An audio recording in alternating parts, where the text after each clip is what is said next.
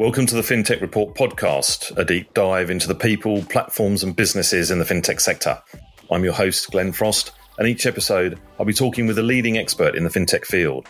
We'll be discussing a broad range of topics and issues, so thank you for taking the time to listen to this conversation. The FinTech Report podcast is brought to you in partnership with Australian FinTech, a news and information website, as well as a directory of over 800 FinTechs. We're also in partnership with global data aggregator and open banking experts, Envestnet Yodlee. Envestnet Yodlee's data solutions are used by some of the region's most exciting and innovative companies, including 86400, Xero, and Finder. Today, I'm delighted to welcome Clint Howen to the podcast.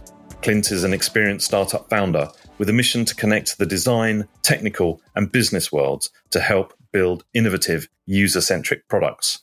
Clint was the founder of Hero Broker prior to his current role as director and head of digital at Experian Capital. Experian Capital is a fintech and mortgage broker that offers customers the ability to manage all their money, assets, and investment. Experian customers can manage and view all their bank accounts, property assets, and investments in the one place. So, Clint, thanks very much for being our guest on the FinTech Report podcast. Yeah, good day, Glenn. Thanks for having me. Well, let's kick off. Tell us a bit about your background and why you're with Experian. My Experian, I suppose, is to get to this point has been a bit of a journey. Like many people, your career and where things take you is never a straight line.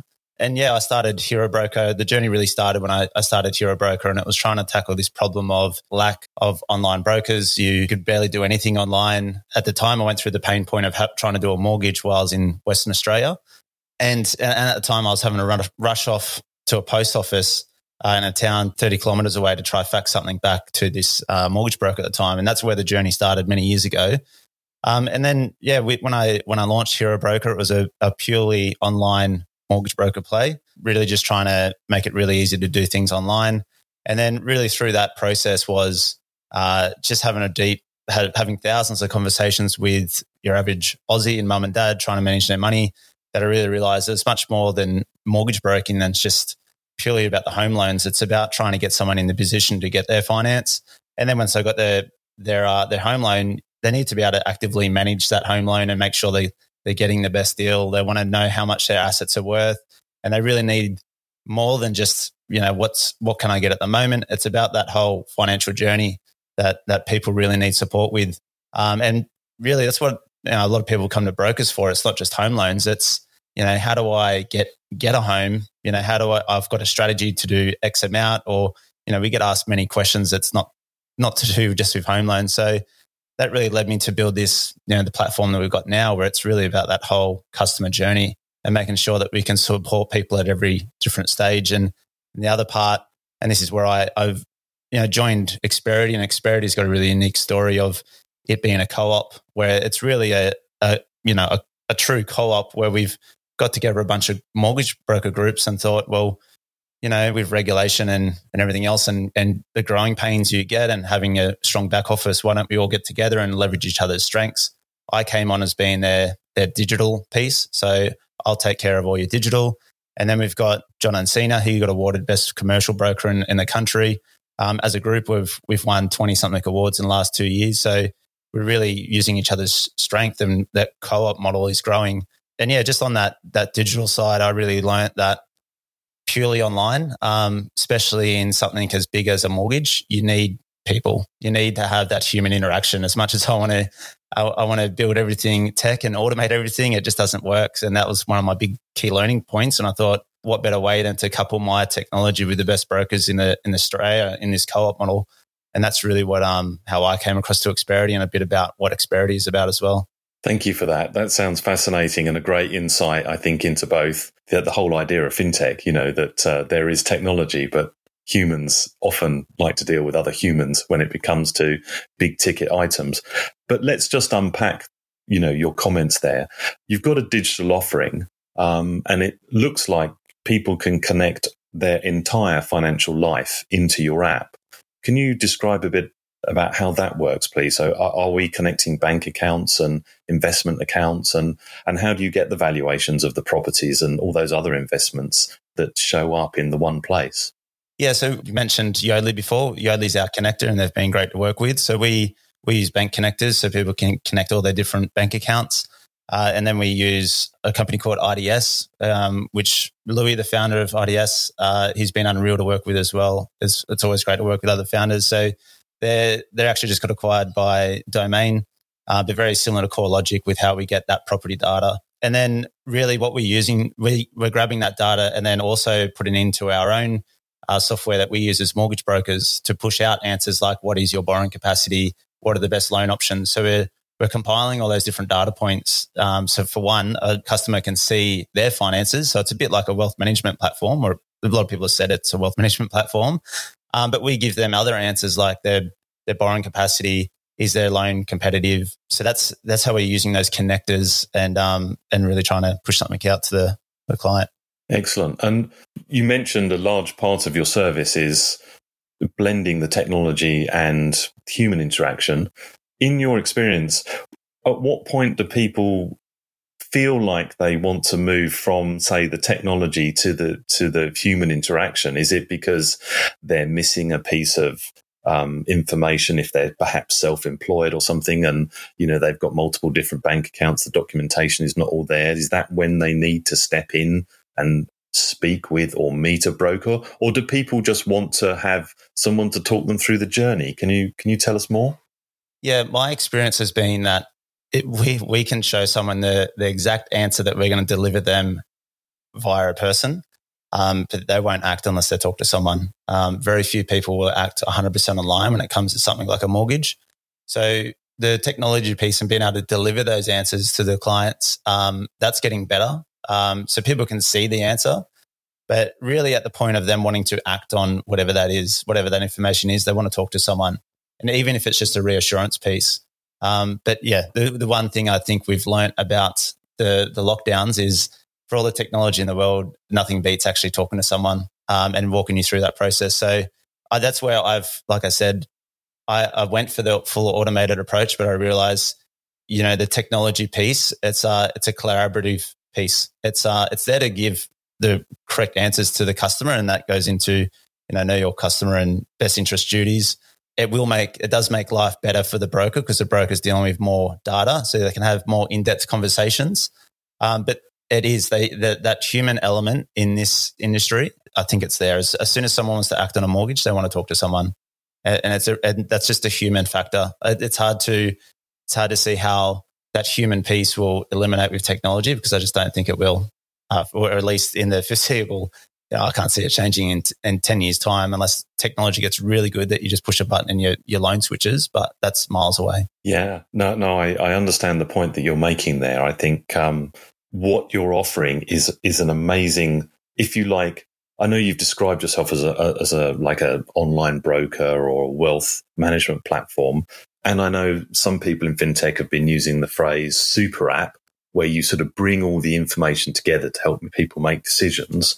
And those terms, I think, are used by different people in different ways. But certainly if you're bringing together all people's financial information and you own the customer, you are in a position to know a lot about the customer. If you've got access to their bank accounts, you can start seeing, can they afford to repay certain loans. You know a lot about the customer. How much information are you using, and how are you looking at what goes through those bank accounts? Are you using AI, for example, to understand, are people paying too much for their mobile phone bill, for example? How do you view the data that you collect? Yeah, so we haven't gone down the road yet of trying to help manage other aspects of their lives, like, hey, you've got this, you're paying X amount for your electricity bill, and we think you can get something over here. That could be something later on that we add to the service, but we're really using that point. We're really using the data at the moment to drive that home loan piece, which is the biggest expense that most people have in their lives. And then how that data is used for the conversations that happen is most brokers, and especially online brokers, like Hero Broker had this problem. A lot of other online brokers will have this problem. You get someone come through your website, you get them a loan with whatever bank provider is available. Then every time they're checking their bank balance, they're off logging into another website. We want them to be checking their wealth with us. So whenever they're thinking about money, they're thinking about Experian and using our app. And that's part of owning that customer journey. And how we use that data is, instead of us calling up a client and saying, hey, I'm doing my yearly check-in, or, however long it is for your check-in. Sometimes it's 2 years, every 2-year check-in, see how your mortgage is going. What's your latest update with your pay slips? What can you tell me about what's changed in your goals and this, that, the other? You can have meaningful conversations straight away. So it's calling up, hey, Glenn, I can see that, you're in a good position now. You've paid off a bit of your loan, and hey, I've got this loan for you that's actually a lot cheaper. And looking at your information, you've already got approved. How I see that going in the future is, especially with how the digitalization's gone further down the process chain of approving loans, I can call you up and say, hey, Glenn, you're already approved for this loan that's, X amount cheaper. Would you like me to have a further look for you? So you're getting a deeper conversation with an expert. So, and that's where it's a lot better for brokers. I'm not calling you up asking for pay slips. I can call you up and have a deep, meaningful conversation straight away. And that's where you get strong efficiencies for both. The client gets a really good outcome. They're getting managed. And then the broker or whoever that finance expert is can have better conversations every touch point they're having with that client. Excellent. Now, many publications in the financial advice industry say that the level of trust by consumers towards brokers is very, very high for mortgages. And I can't remember what the exact stat is, but a significant majority of mortgages go through brokers. So you are, in effect, the de facto sales channel for the banks. What's been your relationship with either your main provider or a variety of providers, in terms of relationships with the banks? Well, we don't really have any favorites, because the favorites change from time to time, because they're always changing their lending policy. And yeah, we try, and that's what brokers should do. They shouldn't stick to just a small number of lenders. So we try and spread that across. From your point around why brokers have such a high trust, and going back to that human element, a lot of brokers are referred from their friends and they live locally. So they're referred from friends and family, and they live just around the corner. And you can call someone up, and generally a broker who's running their own business will be that sole point of contact in that business for 15 to 20 years. Whereas you go into a bank or a branch, that whoever their loan officer is normally gets rotated every 16 months to 2 years. So you never build up a relationship. We often see many mortgage brokers and banks advertising certain rates, and to make it appeal sexy and exciting, those rates often have a very low number. But that is not always the rate that people get when they apply for various different reasons. What's your thoughts on how both the brokers and the banks and the non-banks and the other FinTech home loan providers use price or the interest rate as the way to advertise the home loan? Yeah, so that's called rate baiting, where you're trying to drag someone in. And then normally the majority of those really attractive loans don't suit a lot of people. So you have to have really low LVR. They'll have really strict lending policies around what you can do for work, and might have to have dual income coming into the household. And then they might use that lead that comes through to then try and get them into another loan and say, hey, you're more suitable over here. The reason that people do it is because it works, and it's a driving factor for a lot of people. But there's only a small segment that attracts to. And I've been guilty of that myself, where you advertise a low rate. We actually launched with Hero Broker, we launched Hero Home Loans. We had the cheapest home loan rate in Australia, and we got a bit of a splash about it. And it's great. You get a lot of people through, but the segment of the people that are chasing the low interest rate and you attract to, they're the ones that they're always constantly switching and looking for the next best deal. So as a business, it's more just a transaction. And yeah, there are different tactics that businesses use to try use those rates, to knowing that a lot of people aren't going to get approved for them, and then put them in a different product. But yeah, the people who don't attract to those is generally the ones that use a broker or even a banker just for more than just the rate, where it's about buy multiple properties, or they're getting more out than just a low interest rate, or it suits their needs a bit better. So banks use it because it works. But if you're only advertising, if your only offer is low interest rates, then generally it's hard going. Yeah. You mentioned that people do look at price, but they look at other factors as well. How important is it in the home loan and mortgage sector that you can have other things like offset accounts or a relationship with a broker, for example. When people rate what they want from a home loan, yes, there's price, but there's all these other things as well. Could you tell us how people rank it and what comes first amongst the home buying population? Yeah, so the biggest thing is that I'd say is a lot of people aren't educated on, and nor should they be. That's why you use a broker or a finance professional, but a lot of people aren't educated on how interest rates work. And don't get me wrong, I think brokers' role should be getting the best deal for their clients, but it's the position that client's in at that time and the scenario that they're putting forward. And that's what limits what is the best scenario. So at the moment, it's, we've got a lot of self-employed people that are tapped into the government grants through COVID. And there's only a select number of, there's only 2 that we know at the moment that are not taking that off their profit and loss and actually just adding it into their bottom line so they can actually, instead of showing a negative, show a positive. There's only 2 lenders there that they'll get approved for. Their interest rate might be more expensive than others, but they're the only 2 options. And then it becomes a deciding factor of, okay, out of those 2 lenders, is it time critical and is one going to be faster than the other, or is it interest rates? So I think brokers are generally always trying to get the best deal for their clients, but a lot of people don't understand that their scenario is not going to be, it's not ideal for a lot of banks and they're not going to get that really low rate. So I'd say it's just an understanding of a lot of people in the general population just don't understand how loan products and lending products work. And they see the flashy interest rate and don't realize that, if you're working casual jobs and, you don't have the highest deposit, you're not going to get that really attractive interest rate.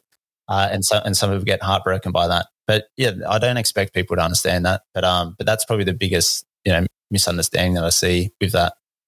It is interesting because the role of the broker is both as a business, you're interested in writing a home loan, but you're providing so much education for someone who, particularly if it's the first time they're taking out a home loan, taking them through that process of understanding what they can and can't do or what bank product they can be matched to. But on the other hand, you've got these digital tools that ideally not just facilitate greater conversations, deeper conversations, but speed up the whole process. Are you comfortable with, your digital platform making it as fast as it can be, that sort of quote, time to yes? So that is the key thing that I think a lot of people are working on now. And there's some digital lenders out there that are working as fast to yes as possible. So that's always something that we're trying to do. But it's something that I think is going to take a lot of work. So like you said, those scenarios that you just said, someone who's first home buying and they don't quite understand the process, a lot of this fast to yes stuff that's happening at the moment, like there's, I think, TikTok and Nano Home Loans, to name a couple that are doing the digital application process really well, but they're only for like a real select, segment of the population, which is low LVRs, good income, probably two household incomes, PAYG. And then, you can make a decision on that really quick. But for the fast to yes to happen for that broader segment where it's first home buyers, maybe self-employed, people who have, contract work or their work's stop go, that's going to take a long time. But that is the ideal situation that using these tools, you'll know what your best offer is at any given moment. And that's what I'm working towards. I want you to always be getting the best offer depending on your circumstances. So if you're self-employed, I want to give you the best self-employed loan offer based on your data. But then if you change your career and then you go, no, I don't want to be self-employed anymore or be a contractor. I've got this salary job and you all of a sudden trigger an approval for another loan. I want you to know straight away. So that's where I see the future going in banking. And that's what I'm trying to work towards. And I think that's the ideal situation, which will help speed up those conversations between clients and brokers. But I think we're a long way off that. Do you think there'll be any changes or consolidations in the broker segment? Is that set for much changes, do you think? I think there'll be consolidation in the market. There's a big belief that we have. I think when we talk about regulation, we talk about technology, there's going to be a wider and wider gap between the haves and have-nots who's really doing well. And we do think there'll be consolidation. And like I said, there's more regulation comes in, there's a huge segment of the broker space that's actually really close to retirement. A lot of brokers are greyed haired, in their 50s and almost 60s. That's actually a big segment. Those baby boomers are actually a big segment of the mortgage market. So what happens to them and who fills that spot? It's going to be an interesting time in 5 years' time, I think. Well, that's a good segue into the idea that technology platforms ideally can scale. As you grow, what percentage of people versus technology, that combination, do you think you can do? As all these folks retire, do you think you can scale your business off a technology platform, but just not employ a huge number of people? Does the technology platform allow the people you've got or the people that you bring in to service more clients per broker? Is that sort of a logarithmic scale, or does it sort of cap out at any one point? Yeah, that's where I see the benefits. Is it's being able to do more with less. That's where I see the efficiencies, and why I talk about, there's the customer experience, but then there's the broker experience. In my eyes, I've got two customers. I've got brokers, like our brokers and other brokers that we work with, that we need to make a really good experience for them and really good experience for the customer. And that's the end goal. We could be acquiring some of these older books in the future as well, where people retire and we take over and try to convert people. But that's ideally where I see the advantages. And when I say I don't think you'll get rid of the human element, but you'll have deeper discussions more easily and quickly. And that's where I think the advantages will be. It'll be a lot more deals per broker is what I see the future looking like. Yeah, that's interesting. Well, look, it's been a fascinating conversation. Thank you very much for taking the time to speak with the FinTech Report podcast, Clint. Thanks, Glenn. Really appreciate you having me on.